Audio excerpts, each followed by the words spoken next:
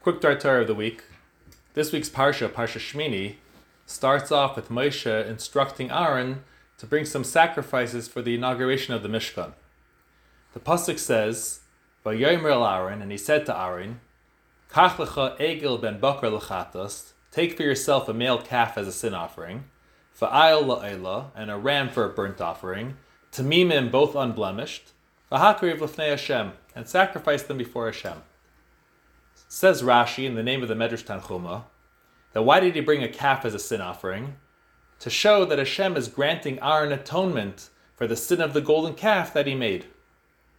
So the commentaries right away ask over here that we have a rule, ein ketegar nasa snegar, that the prosecutor cannot also be the defender.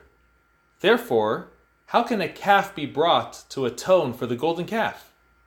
Just like the Kohen Gadol was not allowed to do parts of the Avodah Yom Kippur with his golden garments, nor can the shofar and Rosh Hashanah be from a cow for the same reason of ein ketegar nasa snegar, then how come here Ahron could bring a calf to atone for the golden calf?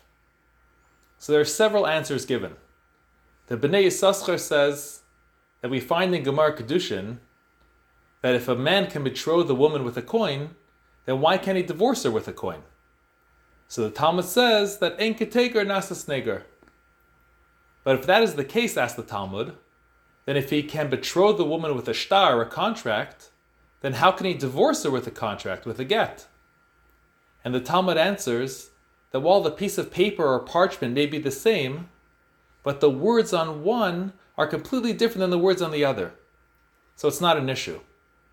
Likewise here by the Egel, they proclaimed Eila L'kecha Yisrael, this is your God, O Israel.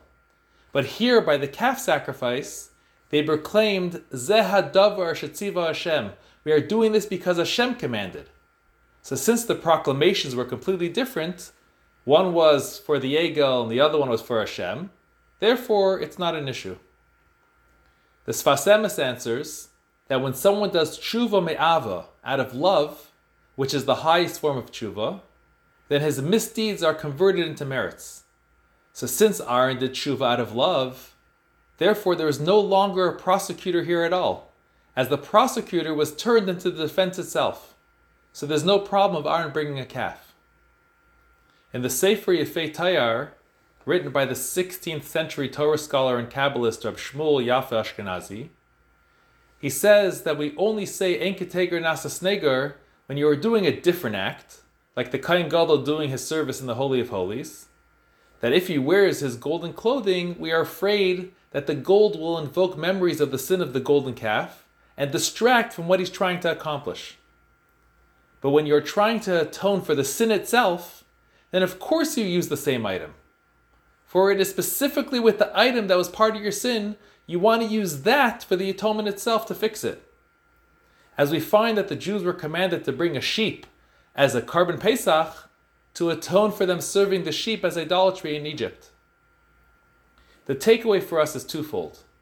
First and foremost, we see the importance of doing teshuvah properly.